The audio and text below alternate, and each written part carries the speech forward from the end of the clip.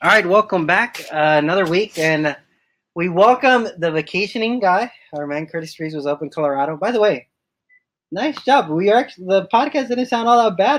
Doing a remote for the first time. Yeah, I went back and I listened to it, and everything seemed pretty clear. Yeah. So, I mean, being that far away on just an app like Anchor, I thought that was pretty good how it came out. It was pretty good, and a few things to note that people already knew we're on iTunes. But I just got the update that we're also now on Spotify. Okay. So you can find us on Spotify, on Google Podcasts, on iTunes. And a few people have asked me if I can upload it to YouTube because I guess it's easier to just go to youtube.com. So maybe in the future I'll start updating to YouTube. So any way you want to listen to us, we'll try to get it there. No excuses for people not listening. You can find it on various sorts of listening outlets. And I think we're up to like 7 listeners now. Excellent. So word of mouth. That's how it spreads. Exactly. And this week it's pretty fun because we have our man Caleb Keller in the house.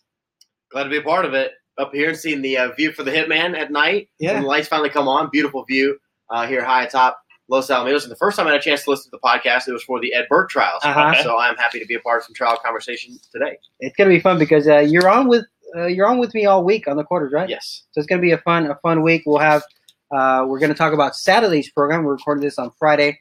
We're talking about Saturday's Governors Cup trials, and Sunday we'll have a pair of Derby trials.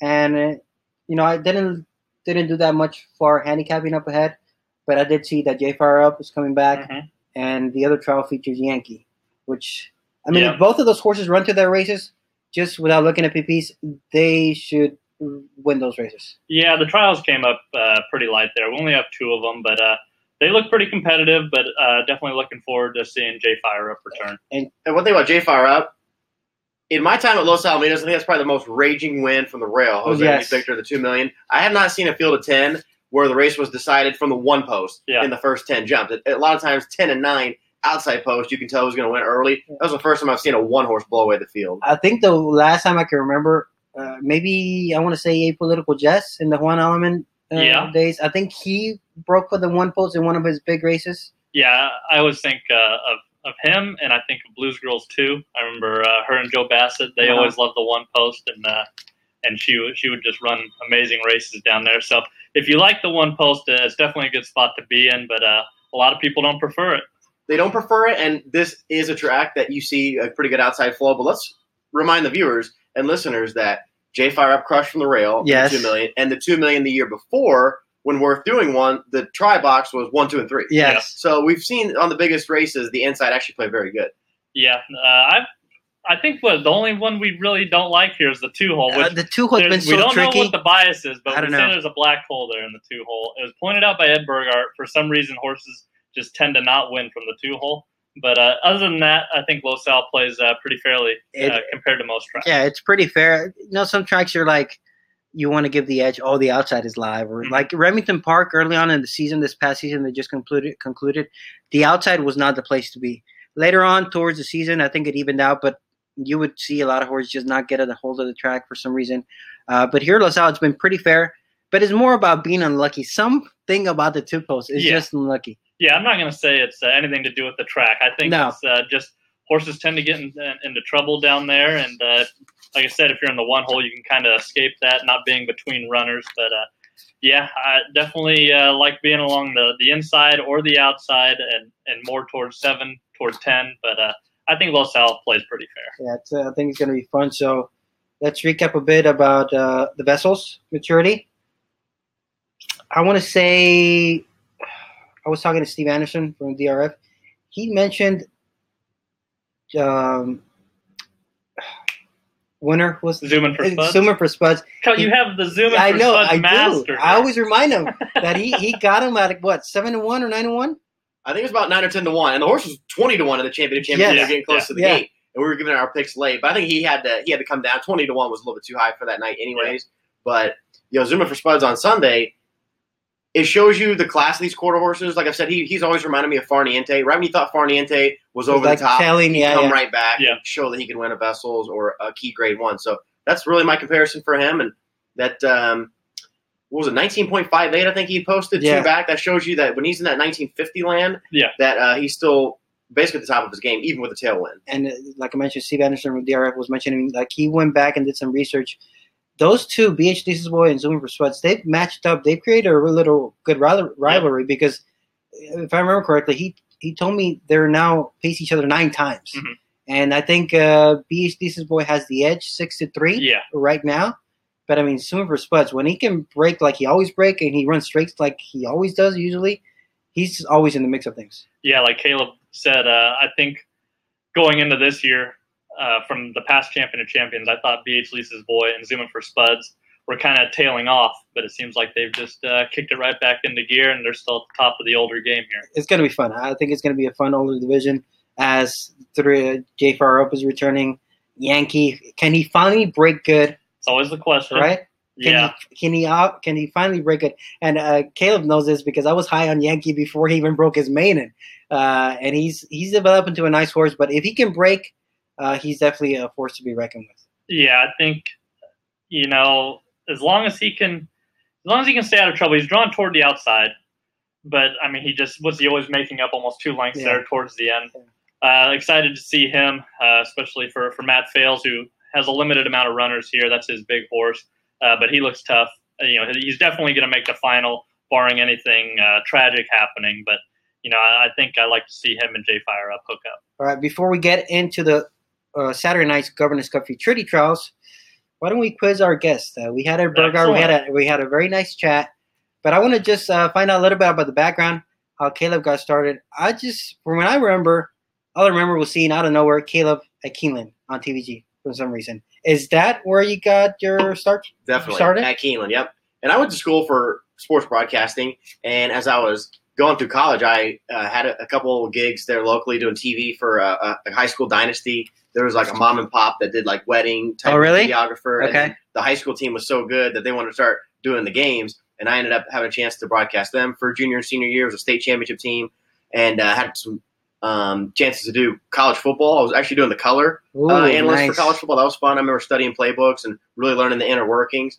But I'd always watched TVG for the longest time growing up, and especially the quarters. Yeah. And that's pretty well documented if you watch the show. But you guys used to run on Thursdays, correct? Yes. Yeah, when we had more horses, we were going Thursday through Sunday. So I loved Thursday night's a great feeling because you're going into Friday, yes. You're going into the weekend, and just I liked being up late when I knew everybody else was asleep, but also I struggle with mornings, right? Yeah. But Thursday nights, watching the quarters was so much fun. And I can actually remember a couple of times, printing off Les Onaka's picks and driving to a little OTB in Clarksville, Indiana, to have some wagers while I was watching it. Most of the time, I was just watching it without an account or without any dough on it, and just enjoying it, just enjoying the banter and the scenery and what it seemed like out there. So one thing led to another to get in touch with TVG for an internship. And I can also remember when I started, they did the right thing. They put me in the tape library for the first few months that I came out, cutting tapes, cutting backtracks, learning the inner workings. We did this silly show, The Late Double, which that was like my chance to be on air. Yeah. And I felt like I knew I was going to get there, but I took my time in the tape library, and I'll never forget when we were at a meeting with the big boardroom in this, and Tony Alvato, who's now with NYRA, remember him making a point of it. He's like, what if we get Caleb out there at Los Alamitos? Just like in the middle of everybody. And I was really happy that he did that. So that was my chance to come out. And when I did reporting, I was a little nervous doing reporting. I'm learning the sport, lacking on Spanish. Yeah. And sometimes, the quarter horse people are more superstitious meeting the connections. than the But I'm just happy to be here, and I really enjoy it every time I come to Los Al. And that is a thing to touch on, because I think quarter horse racing is all about the start, obviously. And a lot of more quarter horse people are more superstitious. Like, a lot of people don't want to give an interview. Is your dad an interview person? Oh, God. Caleb probably knows. He probably interviewed my dad at a time. I mean, Joaquin interviewed my dad a ton. He'll talk to anybody. He was an easy one. Yeah. Chuck Treese made my job easy, knowing that there was a couple times that I could point him out on the card or a weekend that I could get an interview that I felt good about. But isn't it like tricky trying to, like, especially you're coming here and you're still picking up a lot of the intricacies of quarter horse racing, and you don't know a lot of the connections. So it's picking up those people that you want to interview. How tough is it? Because we know we work behind the scenes now with producers and directors. A lot of people don't see the work behind the scenes, but that's a lot of things to fill in. It is, and I've always felt pretty comfortable going on air. But when I got out to going to Hollywood Park and Los Alamitos and I was reporting, I'd be really nervous going there because I'm talking to people I don't know. If they have a horse's life, sometimes they don't want to tell me anything. I've got to remember names and questions. Yes. It's not just about me sitting on the desk and giving picks. I got to coordinate with other people, and it was just there was a lot of nerves going into that. So it's just something you had to battle through and get through it and learn and just do it. There's no other way. And so having those experiences makes what I do now just seem easier and easier, right? Yeah, because I've kind of gotten through that threshold. But there was times at Hollywood and Los Al where I'd be on edge, knowing like, man, I gotta come up with something here. I gotta meet these people, ask these people, interrupt these people, and that was just something that came through time. And so you grew up an Indiana boy, right? Yes. So you pretty much always lived there? You always going to school there? Always in Southern Indiana, yep. And the good thing about Southern Indiana, we call it Kentuckiana's weather on the news. So it's basically right there by Louisville and Churchill Downs. You drive up a little bit more north and east and west in Indiana, you get to the middle of Indiana. Yeah. So I was lucky to grow up in a nice small town Indiana, but be close to the Ohio River that separates it to Louisville, and you had the city feel. Yeah. And that was pretty important for my culture growing up, but always was in the same spot. So big Indiana basketball fan? I'll tell you this, though. There's been one recruit that was in one hometown over.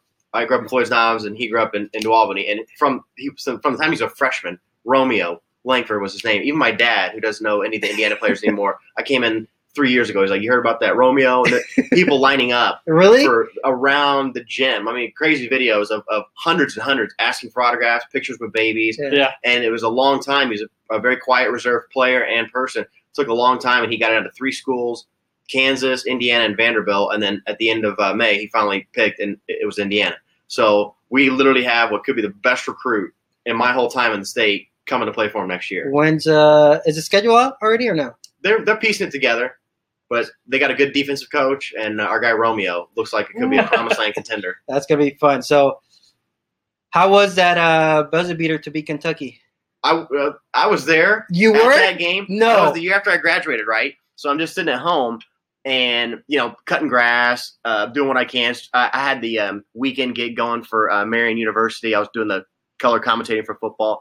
So I remember going on the student classified ads. And I was actually hoping Kentucky be number one to get there. And I remember going on, and you only get two tickets the whole season in your student package that are in the stands, the wooden bleachers. Okay. So I remember looking at it and offering their face value $15. Okay. I remember going for $50 for one, 2 weeks out, then up to $75, then up to $100, and then there was one that came up and it was row 1, seat 1, and it was a guy that I knew who we were in a business class together. His parents were in, and he was going to use another ticket, and he was actually trying to make some money off of it. So I went up to $150, and then finally I went to $200 for row 1, seat 1, and he told me if there's no offers by tomorrow, I'll sell it to you. And sure enough, he told me the next day. I drove right up to town on that Friday night, stayed with my buddy. It was the year after I graduated, gave him the $200, and had the thing row 1, seat 1. I remember a guy in a red coat coming up and saying, hey, if we win this thing, make sure y'all go. Like, he directed us as to how to go through the court. No, I'll never forget. chance. I can still see in my mind the ball going through the hoop and just like running over a photographer. And for about 1 second, feeling like you're the only person out there on the court until you get hit by the wave. So that was easily the greatest sporting event I've been to. I still see that hideout on YouTube, and it's bananas. It's crazy. That'll never get old. What year was this again? Should be 2012. 2012, right? Yeah, or 11. Yeah. 11 or 12. Tom Crean, and I think he's now in Georgia. Georgia. He's picked up a gig in Georgia, but man, that was one of the all-time great sports moments in basketball, college basketball, but also by far in Indiana basketball history. That was fun. And you were there. That's crazy. And we actually got a podcast in the winter. So I know we turned this into a college basketball podcast. I don't mind it. But me and my buddy who I stayed with and I was my college roommate, we're both equally fanatical about it. So we do a podcast to stay in touch with the hoops. That's fun. All right. So plug for the podcast? More Than March. More Than March. We're not as official. I got to get it on iTunes, but we got SoundCloud, and I basically put it out to my friends and family back home on Facebook that want to follow and listen. So if people want to search it on SoundCloud, you can find it. More Than March. More Than March. All right, let's take a look at a Saturday night's Governor's Cup Futurity Trials.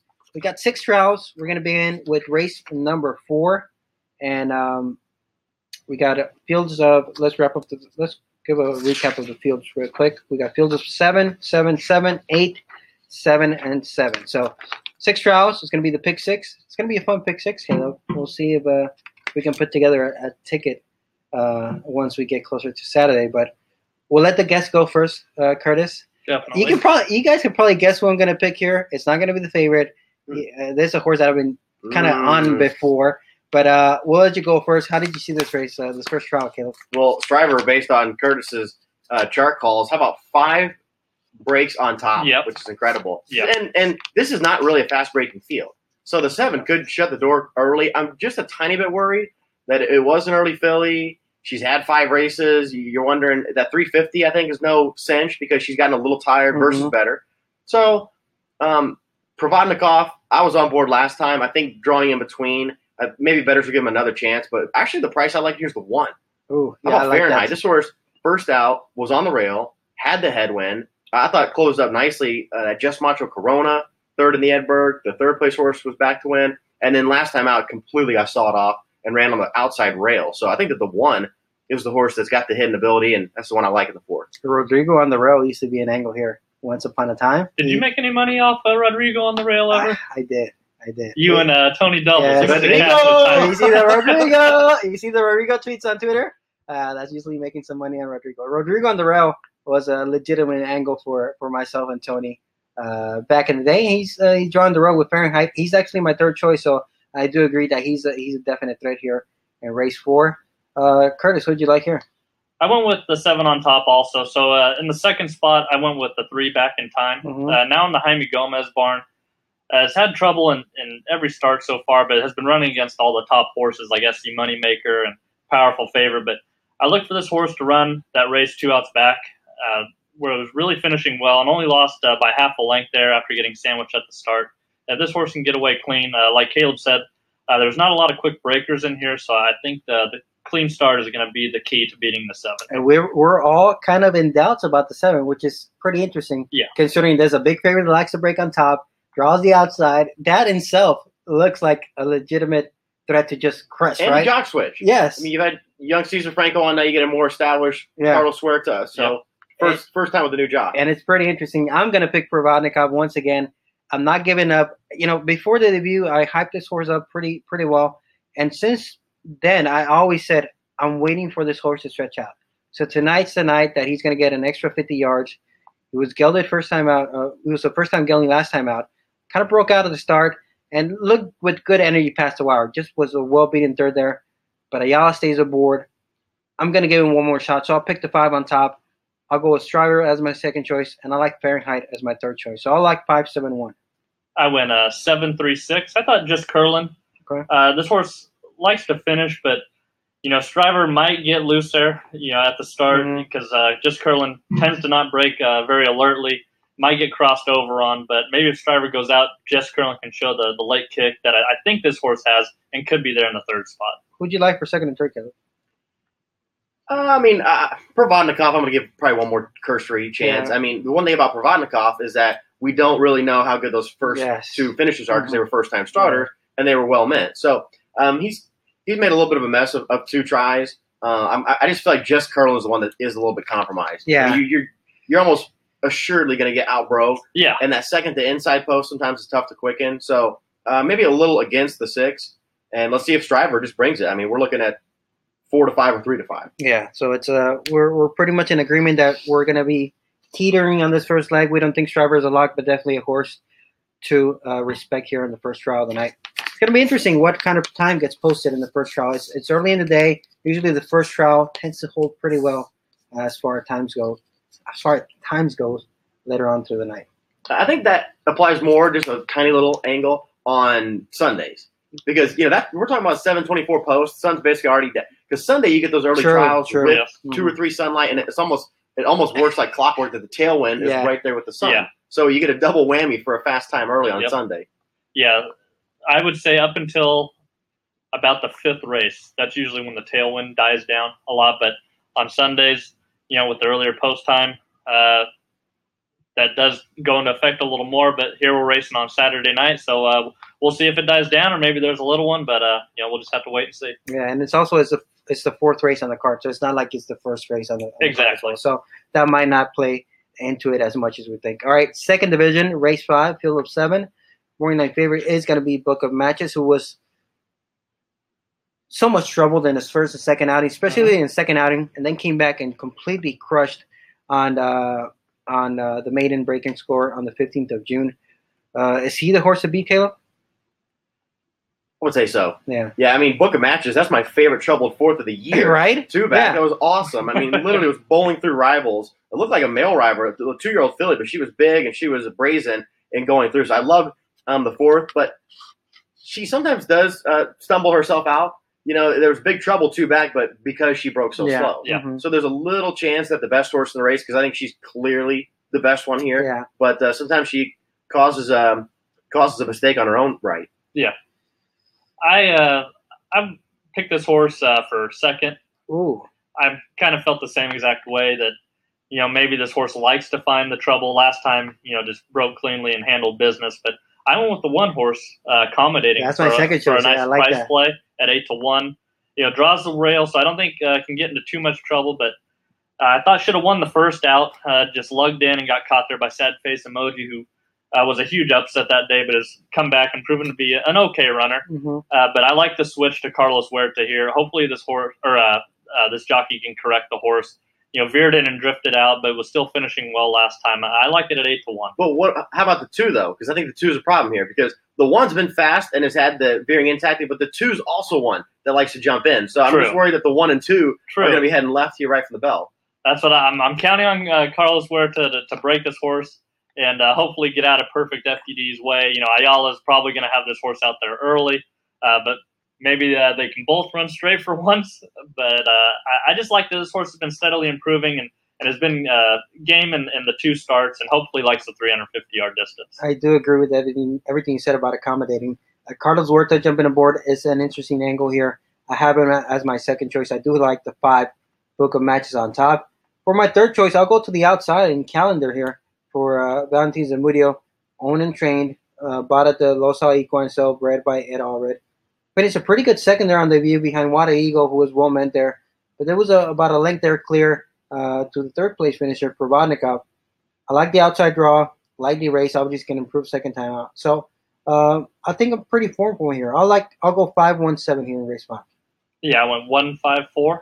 Yeah. I liked Anna's Image, who just finished a weakening 5th there in the Ed Burke Million Juvenile after running a pretty decent second there to Mr. Apolitical. But I think this horse maybe doesn't have the talent to win the race, but I think can be pretty competitive here. Any upsets underneath, Caleb?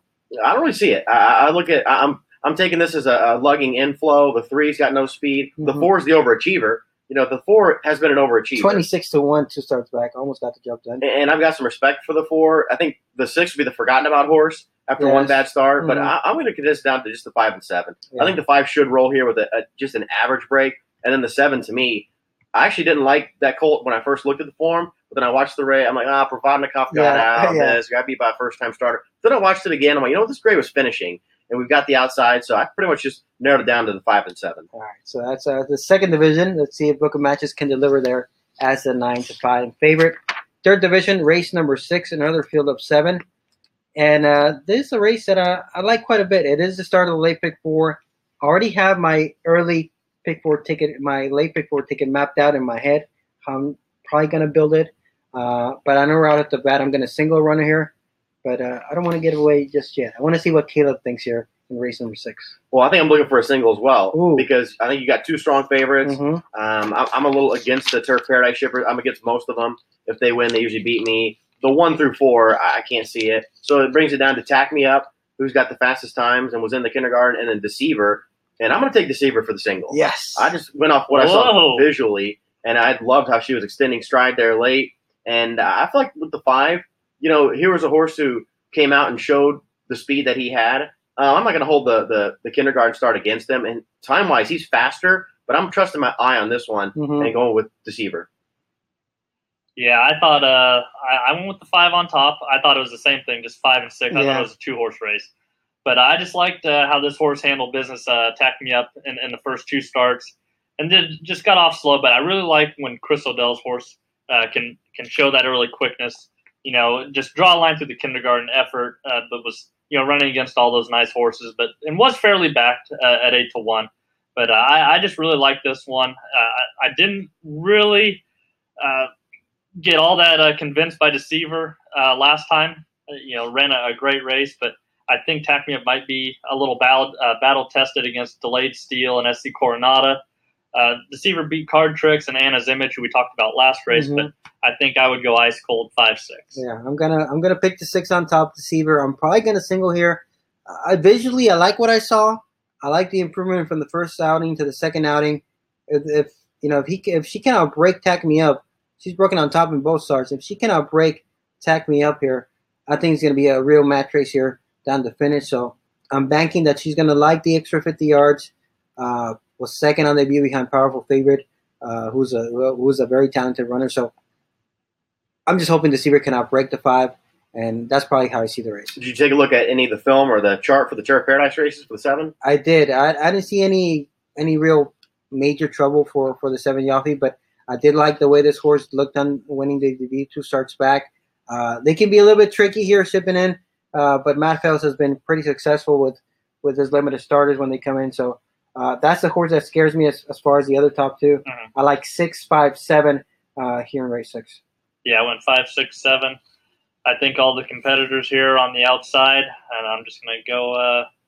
I'm just going to go 5, 6, 7. I think Yaffe is good, but I think I've been burned as well by the Turf Paradise horses coming. I think I talked them up at the beginning of the year, those races being competitive, but I don't think this filly is as talented as the 5 and the 6. It's funny. Sometimes you have those angles. I remember on the first day of the Keeneland coverage in spring, I made a mention that I really try to play against the fairgrounds horses because in years past the fairgrounds horses just had not been. They became like real good plays against. The fairgrounds horses dominated. That's what I heard. All spring. And I think what it was, it might have been a bit deceiving for me because in years past, they had so much bad weather and they had so many cancellations that horses were missing starts and turf horses weren't getting the races to go and so on. So I think that, I felt pretty good because I know the numbers for the last 2 or 3 years and the fairgrounds horses weren't doing well. And I made note of it. And then just the whole meet, they were parking the whole time. So, things like that and trends change quickly, I guess. It's, for being a premier track, a premier season, you get a lot of shippers from other, I guess, lesser tracks that win there constantly. Mm-hmm. It's one of those seasons where you really do got to respect the out of track shippers there at Keeneland. All right, race number 7, the late pick 3. If we're out of the pick 4, we'll probably get down on the late pick 3 and try to make some money here. But it just looks to me, if Powerful Figure breaks any kind of well, he should crush this field. Like if he just gets out of the way with a clean path, I think he's a horse to beat. So no mystery as far as my part goes. But did you see the race the same way, Caleb? Well, Powerful Favorite was my selection in the Ed Burke, which I guess looking back, finishing 7th, it was a regrettable pick. And I kind of knew what I was signing up for because I did well on trials night because I went against them and just took SC Moneymaker. Mm-hmm. And I noticed that when he come out of the gate, his first few strides are actually steps. In that first start, it's only 2 or 3 steps. And then I look back at his work, and it was the same thing. So he's got this tendency that it takes him 3 steps to get into stride. And once he does, he can really catch fire. Yeah. And my angle was, maybe Wicked Affair breaks a little slow, then he gets the outside and so on. But obviously gambled on the break and didn't get it. So he is looking like the best type in here. What scares me is that he's a big gelding. I think if you put these 2-year-olds on the scale, this might be the heaviest gelding on the backside. And when you have those big frames, sometimes you're getting caught up in what they do late. I mean, the 8's a threat here to win. I thought even the 2. I think there's 2 horses, the 2 and the 8, that if the 4 does this thing and it's just off a tiny little bit methodically, then the 2 and 8 are both good enough to beat him. And he was fractious in the gate before the start, which was pretty. He hadn't done that in the first 2 starts, so I'll give him an excuse for that little bit of action there. But like Caleb mentioned, he's a big-bodied gelding that it's going to need a little bit of wiggle room coming out of the gate. But on paper and on form, he appears to be the best horse. Yeah, I think this is more of a typical Chris O'Dell runner, having trouble at the start and just finishing like a monster at the end. I think when this horse runs his race, I really think he's the 3rd best 2-year-old on the grounds, behind Waver Down and Wicked Affair. Just did you upgrade, based off that quickness. Did you upgrade Waver Down now? Oh, of course, right? Of course. I didn't know if she would be able to beat Wicked Affair, but she handled business against her that night. So yeah, I'm going to put her on top, Wicked Affair in 2nd, and I like this gelding here for 3rd. But tonight I think he's just the most talented in this field. I went with the other Chris O'Dell runner. on the outside there with Cody Jensen. This horse put up a nice win 2 back and went 15.51. And then, I think Caleb and I are right in the same spot. I like the 2 for third there, Mike Castleman and Cesar D'Alba. This horse, can finish well. I think Razzle Dazzle doesn't want the longer distances of 350, 400 yards. So I think the 2 can outfinish the 3. I can agree. So we agree that the 8 is the main threat on the outside. I do like the 8 as my second choice. For my third choice as a long shot, though, I like the 5, Tamura. If you're looking for an exotic horse for your tries and supers, Tamura, 15-1 on the morning line. Hasn't run all that bad in all 3 starts. Steadily improved last time out and got the job done there. Just looked like a runner visually that could handle the 350. Maybe with a clean path, that could be a long shot to use in the exotic. So I'll go 4-8-5 here in race 7. Yeah, I went 4-8-2. I'm going 8-4-2. I look at the 8 here. Here's a terrific energy. We know none of them can break, but they've got this big back end punch. Yes. It's a perfect spot for the 8. The rail didn't do this horse any good first out. Drawing in between didn't do any good. But the 1 start from the outside, 15.51, and look at the 7 and the 6. They don't have any gate speed. So I feel like the 8, just with an average break, is going to have every chance to show off with the late kick. And I think that the 8 is the one that can run down the big one. And talk about the 2 favorites on the morning line, the 4 and the 8. But also talk about the dams here. Remember Marie Rose for powerful favorite, she's dropped terrific runners, and then terrific energy on Parsons Rocket. So we got a duel of good mares here in race 7 as well.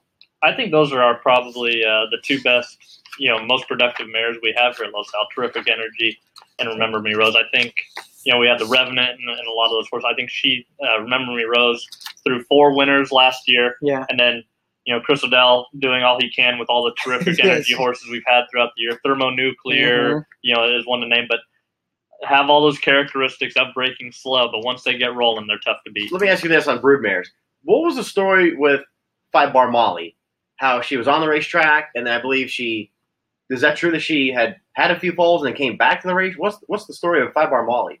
They'll race them and pull embryos, and then they'll bring them back. I'm not really quite sure. Isn't that the family that you really love? I think, if I remember correctly, she might have taken almost a year off. I think so. She came back as an elder mare and was still winning those states. I think she took almost a year off. They got some babies out of her.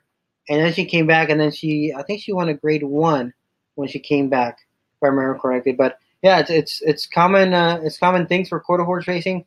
Pull some embryos and then get some babies going, and then come back and race again. So we'll see if the broodmare connections here keep on going in race number 7. All right, guys, there's 2 races left. You guys know what time it is. It's late double time here. We got a couple of good fields to end the night here. Race 8, morning line favorite is going to go to the 5, Coleman 47. And Coleman 47 was a horse that had a lot of hype early in the year because he had worked so well in the mornings before a lot of the 2-year-olds were getting going. He finally broke the maiden last time out. Good time at 15.67, but was a big green. Kind of veered in, veered out. Took a while to get going, but got the job done. I'm not convinced that he's a lock, but he does deserve to be the morning line favorite, Caleb.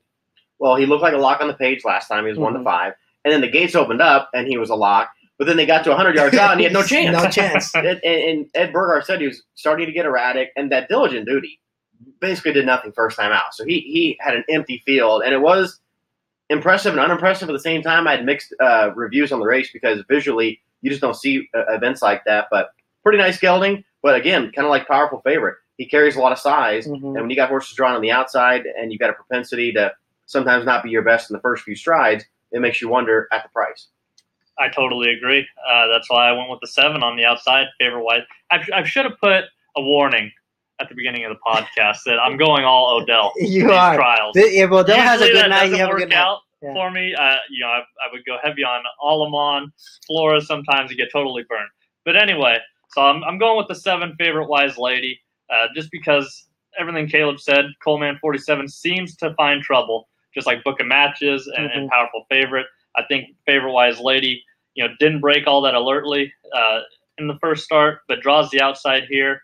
Beat the Cartel Dream, who came back and won next time out. But 1573, I think that's a pretty good time to build upon. After it was hard to load and even lugged in, and I think Cody Jensen can get this one home. Yeah, drawing the outside is definitely going to help favorite-wise lady. I have her as my second choice, I do like Coleman 47 on top, just because of the racing experience, and maybe this horse can get a little bit better coming out of the gate. But a bit of a stretch here for the third choice. We'll probably go to the 4, Fire and Fury. One Element always has 1 or 2 to pop up on trials night. Mm-hmm. Lightly race, only making third lifetime start. Ran pretty credible third there on debut. Then came back and finished 4th in that trial with SC Moneymaker, Powerful Favorite, and Corona Crush. It wasn't all too bad of a race. Finished 4th there.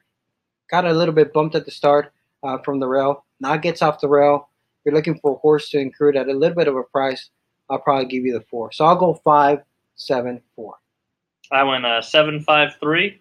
I went to the 3, Lead by Fire for Jaime Gomez.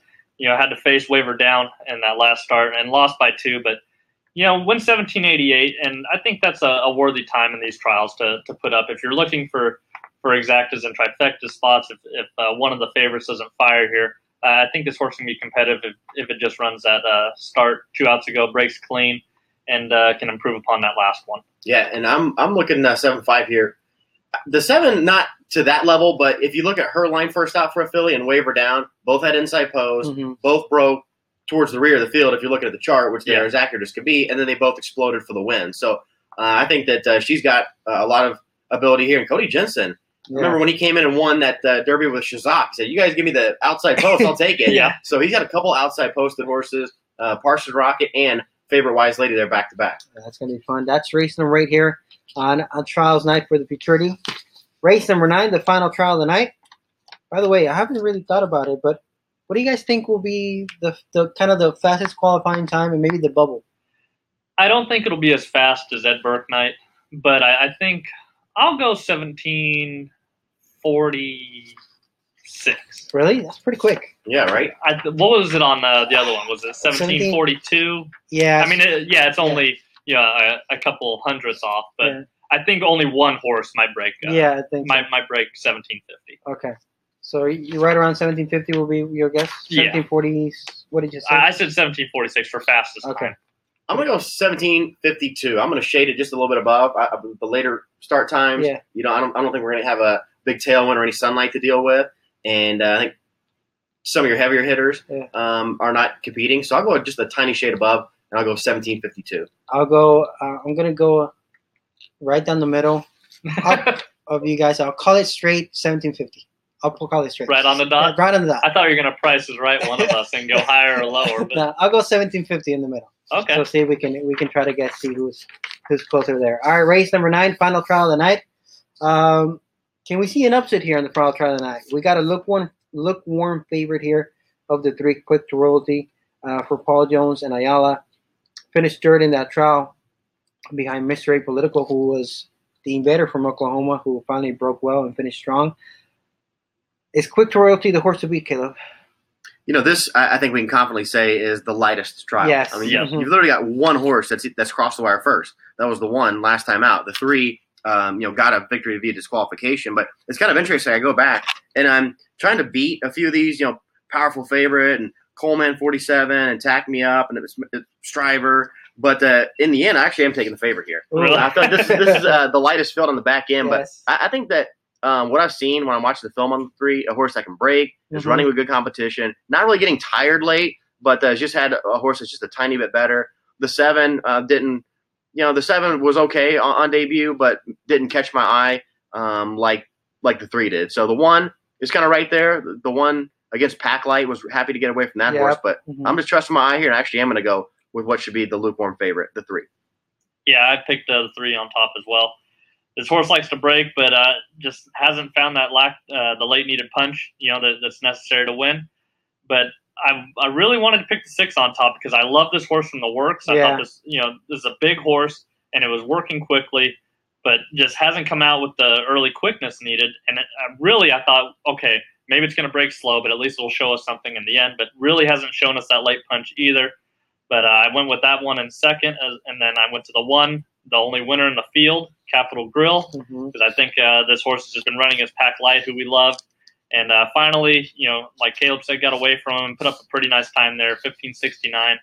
This isn't that big of a field or that tough, but I think Cooper and Caesar can get this one home. Yeah, we kind of agree. I went towards the 6 Hot Little Kitty. I picked that one on top. I like the works before the debut, and I just think there's a horse that has potential to improve. Yeah, I think a few of these we've seen maybe what they can do, but I think the 6 can improve. If she can improve with coming a little bit out of the gate, I think she can show a little bit better kick and finish a better effort. So I'll pick the 6 on top. Quick to royalty there with that good gate speed is a main horse to beat, and then the 1 Capital Grille with that sharp win last time out might be the confidence booster she needed. So I'll go 6-31 here to end the nights, but I'm kind of surprised we didn't give a lot of respect to the 7 horse. Get it hot. I thought somebody was going to pick that one on top. Yeah, the horse was finishing and does draw the outside, but from what I saw as well, I didn't think the final time was all that. That's great. The main thing. And really, I'm wanting the 6 to be able to outfinish the 7. Moving forward, if Hot Little Kitty is going to run and the Futurity's going 400 yards. All right. So to recap, I'll go 6-3-1. 3-6-1. And I've just got the 3 there. All right. So you're probably gonna take build our pick force as we speak once we get closer to Saturday. But that's trials night for Governor's Cup Futurity. Like we mentioned, there's only 2 for Sunday for the Derby. J Fire Up goes in one, Yankee goes in the other one. 10 of those 20 runners make it to the final. But that's a look at Saturday's card. And Caleb, thanks for coming on. Thank you very much. Had fun. I'm glad to be a part of it as I've listened to it before. And how about the pick 6, all trials and somewhat approachable? If we sat here and narrowed down most races, the 2 or 3 candidates, you've got some favorites and second choices that you can rely on. So the pick 6, we'll see if it carries or not. But overall, seems like one you can approach. Yeah, and at one point, me and Caleb used to joke on, saying like, oh, we already know what the carry was going to be on carryover nights. It used to be like between 3,200 and 3,400, right? Yeah. It was like, oh, it's the same 20 people playing the fixes or whatever. But now one night carryovers, they're like $8 or $9 grand. It's huge because you're right. For years, it was you could impress somebody. I bet that carryover was going to be about $3,281. And it's really close. Yeah. The pick 4s have been growing, and then now the pick 6 has been growing as well. So the pools have been maybe it's due to you guys. You keep pumping handle, you keep saying the right things and drawing people in, but. Definitely people are they're liking LaSalle, they're betting. Yeah, well, definitely the pools have been up for 2018, and overall we've tapped a few good winners the last few months. So hopefully we'll be right a few times on Saturday night, and we can hit a few pick 4. So hopefully this is not the last time we'll have Caleb on. He can come on anytime he wants. Yes. We like to banter back and forth, so it'll be fun. We'll have to talk more basketball next week. Yes. We always talk about what's going on in free agency. Yeah, what do you think of LeBron to LA now? I was a little surprised, even though Vegas told you it was going to happen. Vegas had the Cavaliers 30-1 for next year's championship before the finals was over. They're telling you he's leaving. And then the Lakers became a minus 400 favorite. But I kind of thought that it's all for the birds now. But I thought the Knicks would have been a great destination, right? The Knicks don't have a recent title in the last 30 years. Yeah. They don't have that legacy player like, of course, you have with the Lakers or even the Celtics and so on. But nevertheless, it'll be exciting for the city. And that's one sporting event in my 5 or 6 years I haven't been to. Been to a Clippers, been to Kings, Dodgers, but a Lakers game we'll boost up the ticket prices. Yes. But I'll pick one against like the Magic next year so I can go. On a regular Sleepy Tuesday or something. Yeah, the last one I went to was Kobe against LeBron and the Heat. Oh, really? Wow. And and of course Lakers just got smacked around. LeBron was just dunking all over the place. So I got to see it at least, and that was the final time I got to see Kobe play. But yeah, I was shocked when he came here. I said, "There's no way he's coming. He's going to stay in the East where things that are easy for him." But I didn't know whether it was going to be the Celtics or the Sixers or what. But I'm glad he came. Yeah, it's going to be fun. It makes I think now the NBA should get rid of East and West conferences. They just make it one big conference, and because I don't like this West dominance. I like the fact that the Pacers or the Raptors or Celtics, one of these teams, got a chance because it's been LeBron for the last 8 years. Yeah. So whoever makes it is going to be such a giant underdog. Everybody knows that, but it does allow for maybe a fun matchup in the finals. And the Pacers got it rolling. What did LeBron say after that first round? He's like, I just want to go home and go to bed. Yes. And then he promptly came out and swept the Raptors. So I think the Pacers really pushed LeBron to the max more than he had ever thought he would in the first round. So I'm not too upset about the weak Eastern Conference. No, and now it was funny. Like I seen this great post on Twitter. I want to say it was I want to say it's probably SB Nation or Bleacher Report. They Twitter out. Here's the reaction from the league, from the Eastern Conference after LeBron signs with the Lakers. Everybody celebrated. The Raptors are like, finally, we have a shot. So yeah, I think it's gonna be interesting how the East plays out. Now it looks like Philly and Boston are the front runners, and I heard there's some rumors that Kyrie might want to go to the Knicks already next year. Really? That's what that was. A few even after he's got the Celtics rolling like right? that. I don't know. So it's gonna be fun to watch. I'm looking forward to seeing Lakers versus Warriors. 5 or 6 times a year now? So hold on just a second. Basically, what you're telling me is that all the good 3-year-old thoroughbreds are in California, and now basically all the good basketball teams in the NBA are in California. West is best. Hashtag West Coast. We're trying to get some people to come to the Clippers for Jose and Orlando Professor G. You know, they struggled for a lot of years, and then they finally get into contention, but maybe they can lure a free agent or trade for somebody soon. Jerry West can't leave them hanging. No, they're going to try to get Kawhi. Kawhi's coming to the Clippers. I know that. Yeah, that one's still an enigma to everybody. We don't know what's going on with Kawhi. What do you think is going to happen with Kawhi? You think he's staying? All right, let's put it this way. You think by the time the season starts, he would still be in San Antonio? At this point, I would probably guess. Toronto would be fun because Toronto was a really good team minus against LeBron. Like they kind of have like a mental block, which I get it. Yeah. But like even the Pacers were not having a success against the Raptors, Celtics, and so on. But the Clippers is funny. How about the Clippers have had like 8 winning seasons in a row? That was really surprising. Yeah. Unfortunately for them, though, they've been stagnantly just a little below average, a little above average, I should say. So that was one of my most interesting stats of the season was that the Clippers have had all those winning seasons in a row. Yeah. Yeah, I was kidding Jose about old Clipper Darrell switching over to the Lakers side. I mean, that's got to be like a stab in the back. But, that's hilarious. You know, it'll be a fun season. We'll see what happens the rest of this time and any trades that go on further. All right, that's the show for Saturday night. Hopefully we pick a few winners. Tune into the quarters. Caleb and I will have all the coverage, and Curtis will be handling the weather reports and as well the charts. Yeah. All right, see you guys later. All right, bye, everybody.